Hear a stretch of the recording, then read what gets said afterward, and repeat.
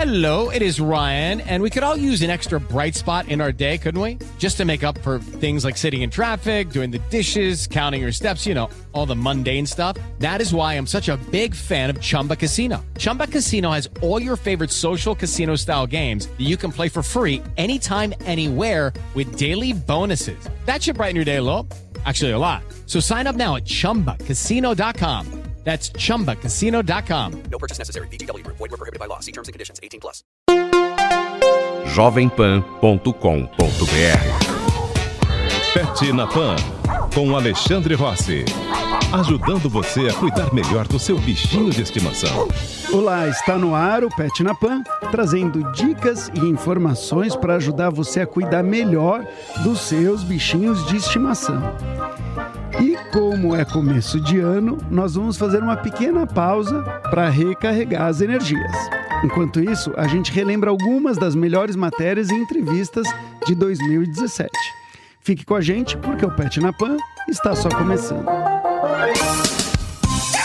Pet na Pan, com Alexandre Rossi. Ajudando você a cuidar melhor do seu bichinho de estimação. Nós vamos falar agora da física que está por trás de animais de estimação. Por isso eu recebo aqui no estúdio os físicos Will, Gerson e Daniel, que fazem muito sucesso com as apresentações do Science Show. Tudo jóia, gente? Oi, Ale, tudo bem? É o Will tá falando. É um prazer imenso estar aqui com você. E olha, a rádio é um veículo muito legal. Acompanho sempre você e seu programa. Ah, legal. Eu que agradeço, viu, a presença de vocês. A gente já se conhece há bastante tempo. Sim. Mas é a primeira vez que a gente vai bater papo aí para falar de bichos e física envolvida na rádio. E um assunto desafiador, né, Alexandre? Porque a gente fala muito de física, é a nossa área de formação, e, no entanto, transportar isso para o animal gerou um desafio dentro da equipe, viu? Mas eu acho que a gente tem boas informações para passar hoje. Ah, que legal.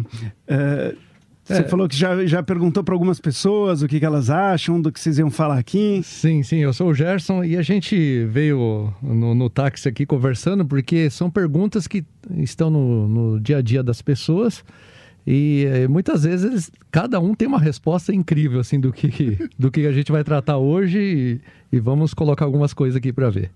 Tem muito mito também, né? E coisas que as pessoas interpretam de forma errada. Recentemente eu falei sobre tosa dos cães, porque tinha uma figura na internet mostrando que os cães não tosados, os cães que não estavam tosados, a capa de pelo estava refrigerando eles. E a conclusão disso foi baseada numa imagem térmica que mostrava que na superfície da parte que não estava tosada estava mais frio.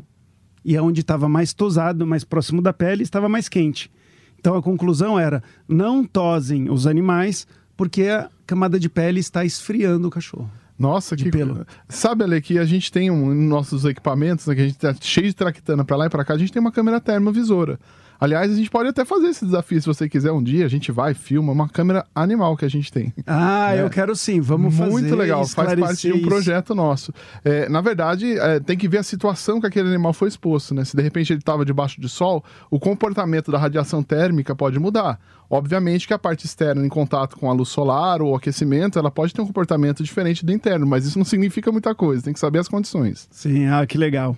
Mas a conclusão é mais ou menos essa, assim, que se ele está no sol é uma história, né? O pelo pode até proteger.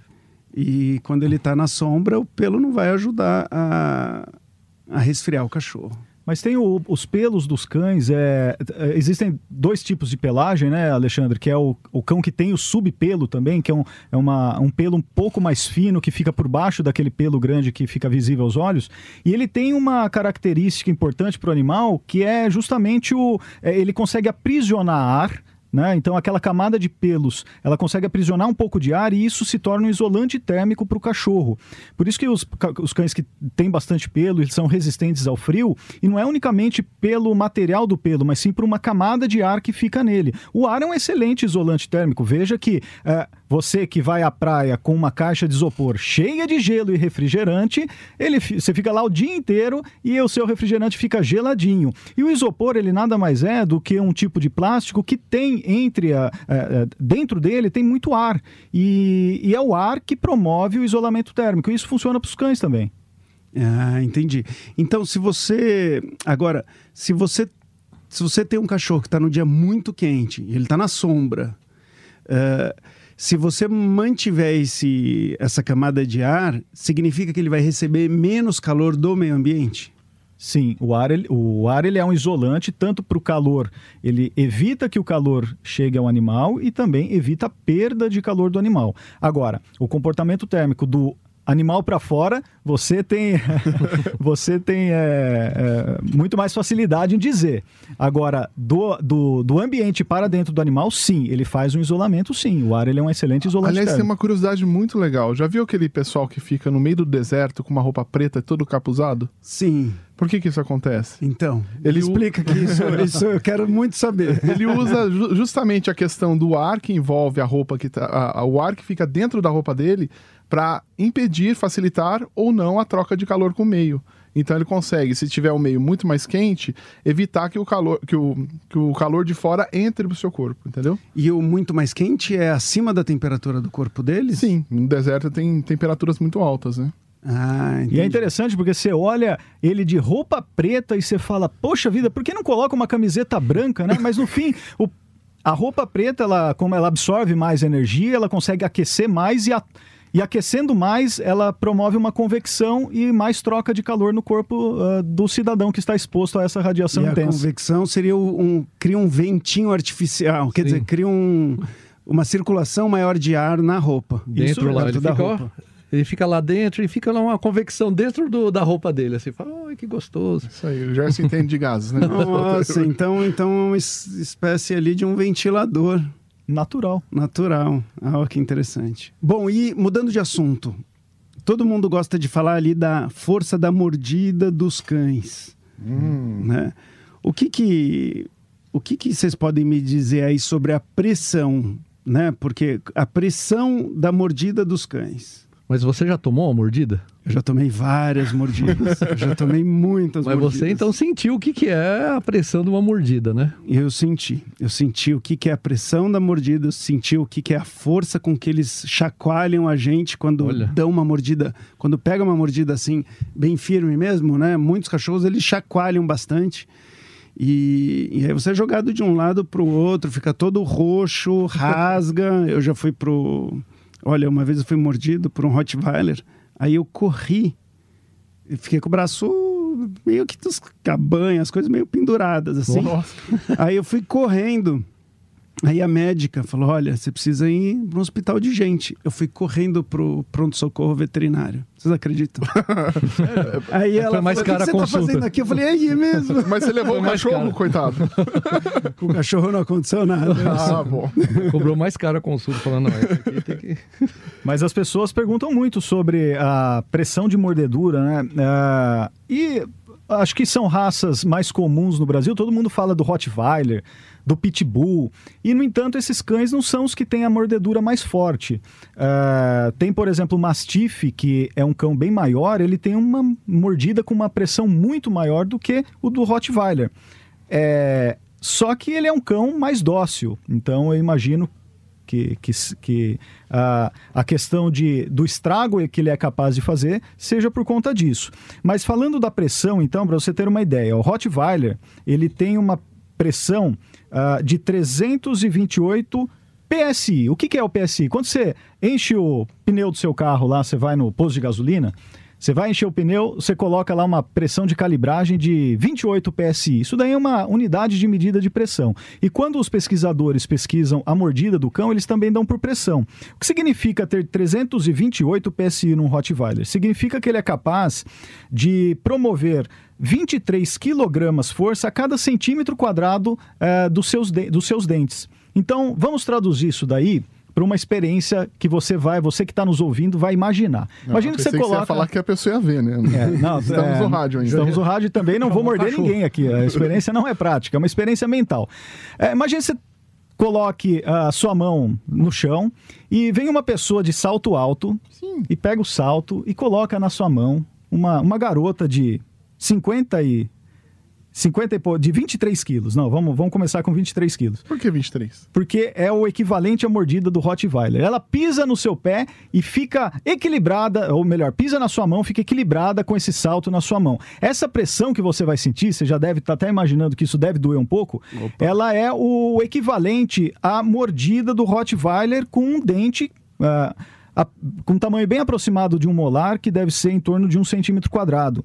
Então, é esse tipo de estrago que faria um Rottweiler. Agora, o estrago também está relacionado não só à pressão, mas ao tipo do dente, porque quando a gente fala do molar, que é um dente que ele é achatadinho, ele faz um tipo de estrago. Então imagina se ao invés do salto alto tivesse um prego e essa pessoa de 23 quilos estivesse apoiada sobre o prego na sua mão, o estrago ia ser bem maior. É como se fosse o canino do cão, que ele é mais pontudinho. Então o estrago que se faz depende se a mordida se dá pelos dentes da frente, pelos dentes de trás, porque ao falar de pressão, a gente está falando da força aplicada numa determinada área de contato, né? E esse é o estrago capaz de fazer. O Pitbull ainda é um pouco menos do que o Rottweiler. Ele tem, enquanto o Rottweiler é o equivalente a 23 quilos em 1 centímetro quadrado, o Pitbull são 18 quilos, é o equivalente a uma criança. Agora, se a gente transportar lá para aquele que tem uma mordida um pouco mais potente, ou um pouco de uma pressão maior, que é o Mastiff, que é aquele cão bem grande, ele é em torno de 39 quilogramas em 1 centímetro quadrado, então é bem maior. Agora, se você é um cachorro aí e sai mordendo todo mundo em casa, vamos fazer uma comparação com a mordida do ser humano. O ser humano ele é capaz de aplicar uma mordedura de 12 kg força por centímetro quadrado. Então não é tão diferente, né, se a gente for ver. Não é tão diferente. O Pitbull 18? Depende da fome, né? Você tá com fome. É isso aí. Você vai comer uma rapadura, você dá uma mordida. Olha só, mas aí isso se a gente medir essa pressão bem perto dos nossos molares também, né? Sim, porque como se a gente apoia em todos os dentes, vai ser menor. Porque essa é a pressão máxima, então ela é medida bem no fundo da boca, porque como fisicamente, né, a estrutura da mandíbula, ela é uma alavanca. Então, a força aplicada nos molares, ela é maior do que na frente. Então, de fato, sim, seriam diferentes as medidas. Você imagina em casa, vou dar um exemplo prático. Se você pega uma tesoura, você usa a ponta da tesoura para cortar um papel duro ou você usa a parte de trás? Usa a parte de trás. Então, pensando nisso, no caso dos cachorros que têm um focinho muito comprido, talvez a pressão que eles vão conseguir exercer vai ser menor, né? Numa mordida que ele está pegando, né, que ele está caçando, ele acaba de pegar o bicho, se ele não estiver apoiando nos dentes de trás, quanto mais comprido for o focinho, menos força ele vai ter. Menos força na parte da frente. Na parte da frente. Isso, porque os músculos, eles estão na parte de trás, né? E são eles que definem ali na alavanca, que é a mandíbula, uma maior pressão. Ah, que interessante. Ah, legal. Bom, que mais aí que vocês estudaram e vocês aprenderam sobre a bicharada? A gente ficou sabendo sobre as coisas do mundo animal, né? Afinal de contas, a gente estava na frente do maior especialista que a gente conhece no assunto. Precisava saber falar direito, né? Bom, no caso no caso da língua dos animais. Tem uma propriedade interessante da língua dos animais. Gerson, você se habilita?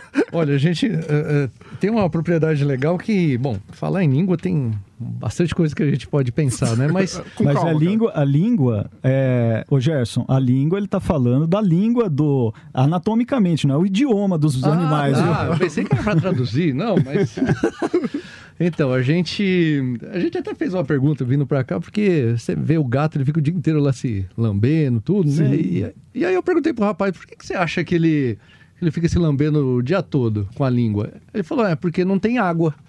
Então, olha a ideia, né? Porque o gato não gosta de água, por isso que ele usa a língua. Essa foi a solução que ele apresentou pra gente, né? De por que o gato fica o dia inteiro, como ele não toma banho, então ele tem que fazer com a língua, porque ele não gosta de água. Então tem uma história interessante aí, né? E tem uma questão biológica envolvida também, né, Gerson? Tem, mas o legal é que o gato... Bom, eu não tenho gato, particularmente eu tenho cachorro, né? Meus cachorros... Ele passa o dia inteiro roendo o carro, a mesa da... Você precisa chamar o Alexandre para te dar umas dicas lá, Gerson. Passa o dia inteiro, se deixar um carro com eles, destrói tudinho. Aliás, se você tocou no assunto, o carro do Gerson, se você ver, dá dó. Tá todo destruído pelos cachorros. Olha só. Eles ficam caçando o dia inteiro lá em casa, né? Então eles roeram o carro.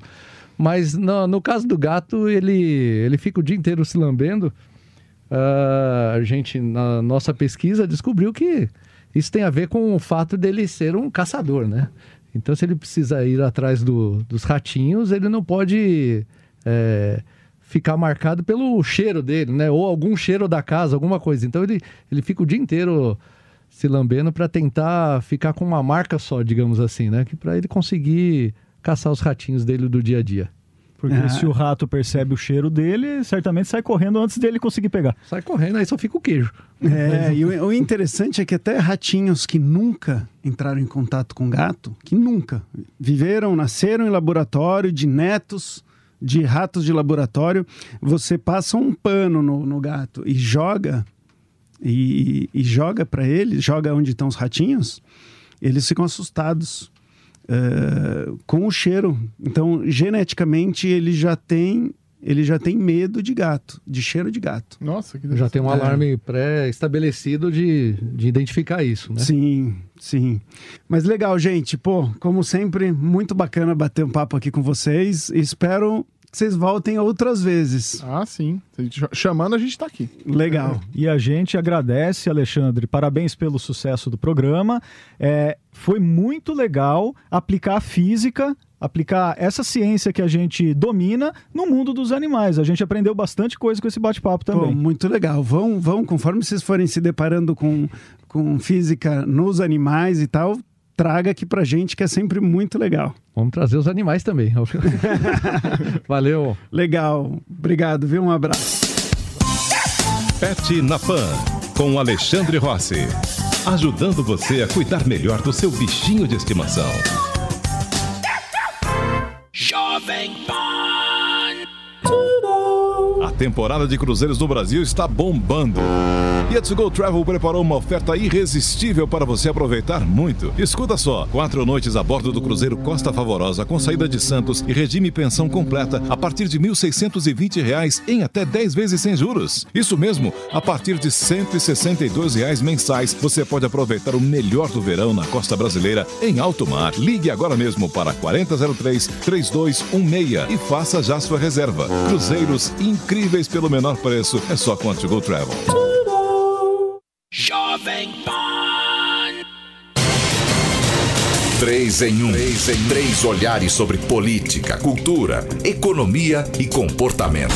O Estado tem que ser leal com o delator, mas o delator também tem que ser leal com o Estado. A gente pode discordar de várias posições jurídicas e ideológicas dele. Eu não entendi realmente por que você não vai julgar. Um programa de notícias e discussão. 3 em 1. De segunda a sexta, às 5 da tarde. Jovem Pan. Jovem Pan. A rádio Jovem Pan.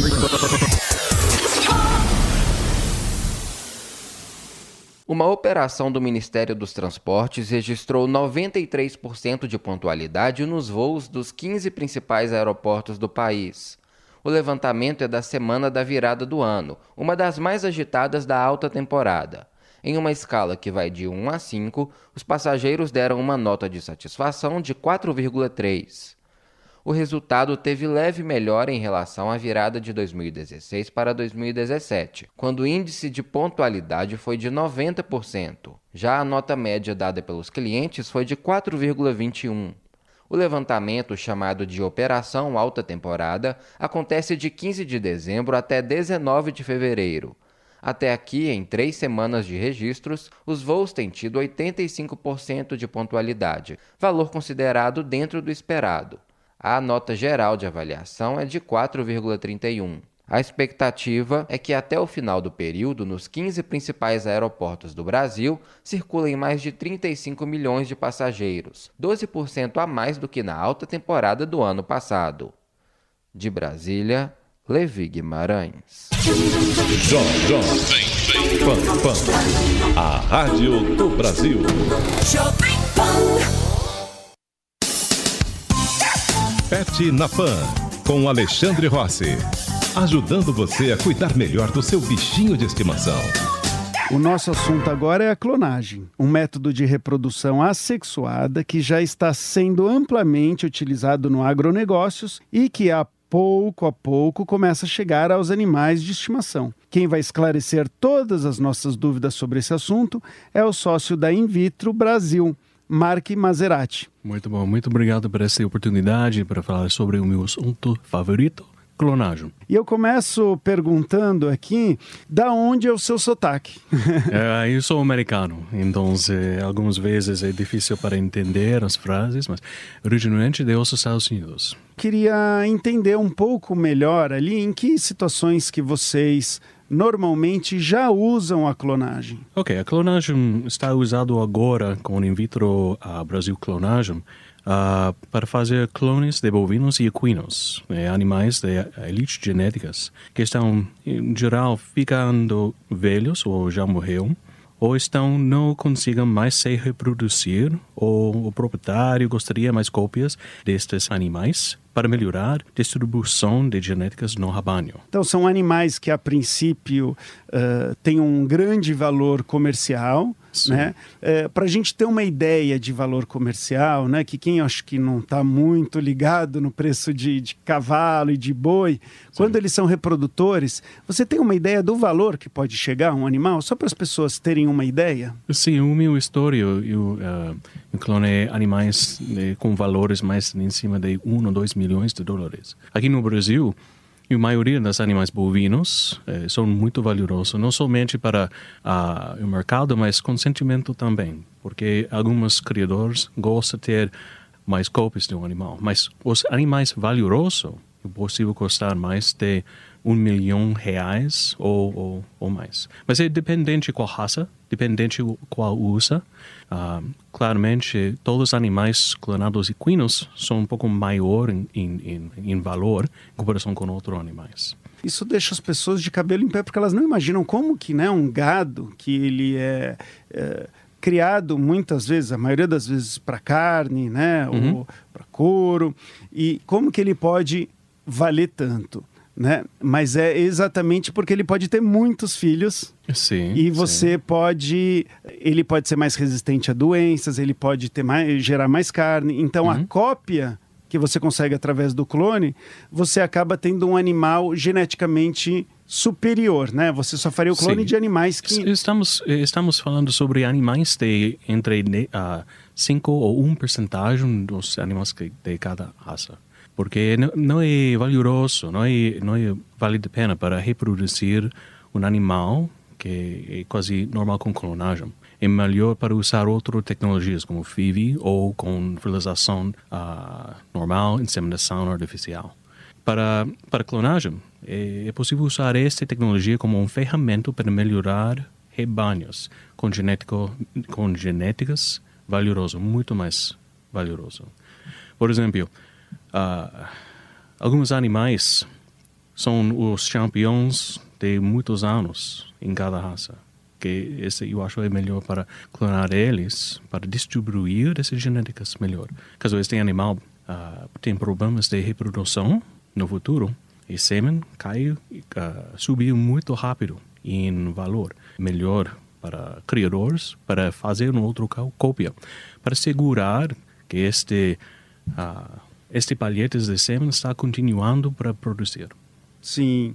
E você comentou, já logo na primeira frase, de que, às vezes, para um animal que já morreu, você gostaria de uma cópia dele. Então, vamos dizer que tem um cavalo que foi campeão nas Olimpíadas, um super cavalo e tal, que ele já morreu. Como você vai fazer uma cópia do bicho que já morreu? O secreto sobre isso é para armazenar o linho celular antes este animal morreu. Algumas vezes temos sorte, porque, por exemplo, um animal pode ter uma cirurgia e um pedaço de tecido foi retirado durante esta cirurgia e deixar em nitrogênio líquido. É possível, algumas vezes, fazer um linho celular deste pedaço, muitos anos depois. Mas a maioria do tempo, criadores gostam de fazer o linha celular quase uma seguridade para armazenamento destas genéticas para o futuro. Porque é possível usar esta linha celular não somente para clonar animais, mas também é possível usar esta linha celular para comprovante genéticas deste animal, para fazer, por exemplo, um teste, uma prova de genéticas, para avaliar qual similar um animal é para o outro. Sim. Ou para pesquisa. Olha, então interessante. Então, se você guardar um pedaço, né, de algum tecido do seu animal em nitrogênio líquido, mesmo depois dele ter morrido há vários anos, existe a possibilidade de fazer uma cópia daquele animal. Sim, esse é um chance para fazer para armazenar o linha celular em nitrogênio líquido, pronto para usar. Esta é a seguridade certa. Por um tecido inteiro, é possível, durante esse protocolo para congelamento, vitrificação, é possível matar muitas mais células. Então, para fazer seguro, para este genética está armazenado certo, é melhor para fazer uma linha celular bem antes. Bom, basicamente a pessoa ela vai procurar um especialista nisso para poder retirar da melhor forma possível e guardar para poder ter essa possibilidade da clonagem, né? E realmente é possível para qualquer veterinário para tirar este pedaço de tecido. Porque temos um kit, é possível enviar a qualquer lugar aqui no Brasil, completamente com uma punch para fazer uma biópsia de 6 milímetros redondo. E com este pedaço, é possível fazer mais de 1 ou 2 milhões de células. Essa cópia que é feita do animal, né? Então ele fica exatamente com a mesma genética, né? Isso. Essa cópia, ela tem a mesma qualidade, ela pode ter a mesma qualidade de vida e longevidade, ou seja, pode durar, por exemplo, eu tive um cachorro uma Weimaraner que viveu 17 anos. Que é muito para um Weimaraner. Se eu pegar uma célula dela que ela já, vamos dizer, quando ela está mais velha, e colocar num embrião, no lugar de e fizer um clone com uma célula já velha, o embrião ele já nasce com uma certa idade, ou seja, ele vai ter uma morte precoce? Sim, entendi este assunto. Muito bom. Porque estou pedindo algumas vezes. Porque Dolly, o ovelha mais famoso mundial, morreu um pouco cedo. E muitas pessoas dizem que esta ovelha morreu por causa de clonagem. Mas isso não está certo. Ela morreu por causa de doente na rebanho dela. Porque alguns filhos morrem no mesmo tempo, mesmo período. Com clonagem, é possível usar células velhas ou mais novas e ter quase o mesmo longevidade de vida, mesmo tempo de vida. Porque durante a clonagem temos o ossito tem fatores para reprogramação das células nuclear, para trocar essa célula de uma célula de fibroblasto de pele para uma célula de embrião. É possível refazer esta célula para clivar muito mais vezes. Tá. Então tem a mesma quantidade de vida. Mas alguns embrião vai ter a mesma genéticas de um animal original. Mas é possível ter, em caso ele tem uma doença genética, é possível ter o mesmo doente genética. Porque com clonagem nós estamos trocando DNA em qualquer forma, só reprodução, essa genética 100%. Eu acho que é um assunto aí que vai ter muito, eu já tenho várias dúvidas, mas a gente tem que encerrar. E também entra muito na questão, muita gente vai falar, pô, se você tem tanto dinheiro, por que não ajuda tantos outros animais? Então, é um assunto polêmico, mas que cada vez a gente vai ver mais por aí. Eu imagino que o futuro, a tecnologia vai ficando mais barata e vai ter cada vez mais pessoas levando em consideração essa opção. E espero poder contar, Raul, outras vezes com você aqui, porque essas dúvidas vão estar cada vez mais frequentes. Sim, Muito obrigado, viu? O Pet na Pan de hoje chegou ao final, mas semana que vem tem mais. Espero vocês. Tchau. Jovem Pan, a rádio do Brasil. With the Lucky Land Slots, you can get lucky just about anywhere. This is your captain speaking. We've got clear runway and the weather's fine, but we're just going to circle up here a while and get lucky. No, nothing like that. It's just these cash prizes add up quick. So I suggest you sit back, keep your tray table upright, and start getting lucky. Play for free at LuckyLandSlots.com. Are you feeling lucky? No purchase necessary. Void where prohibited by law. 18+ terms and conditions apply. See website for details.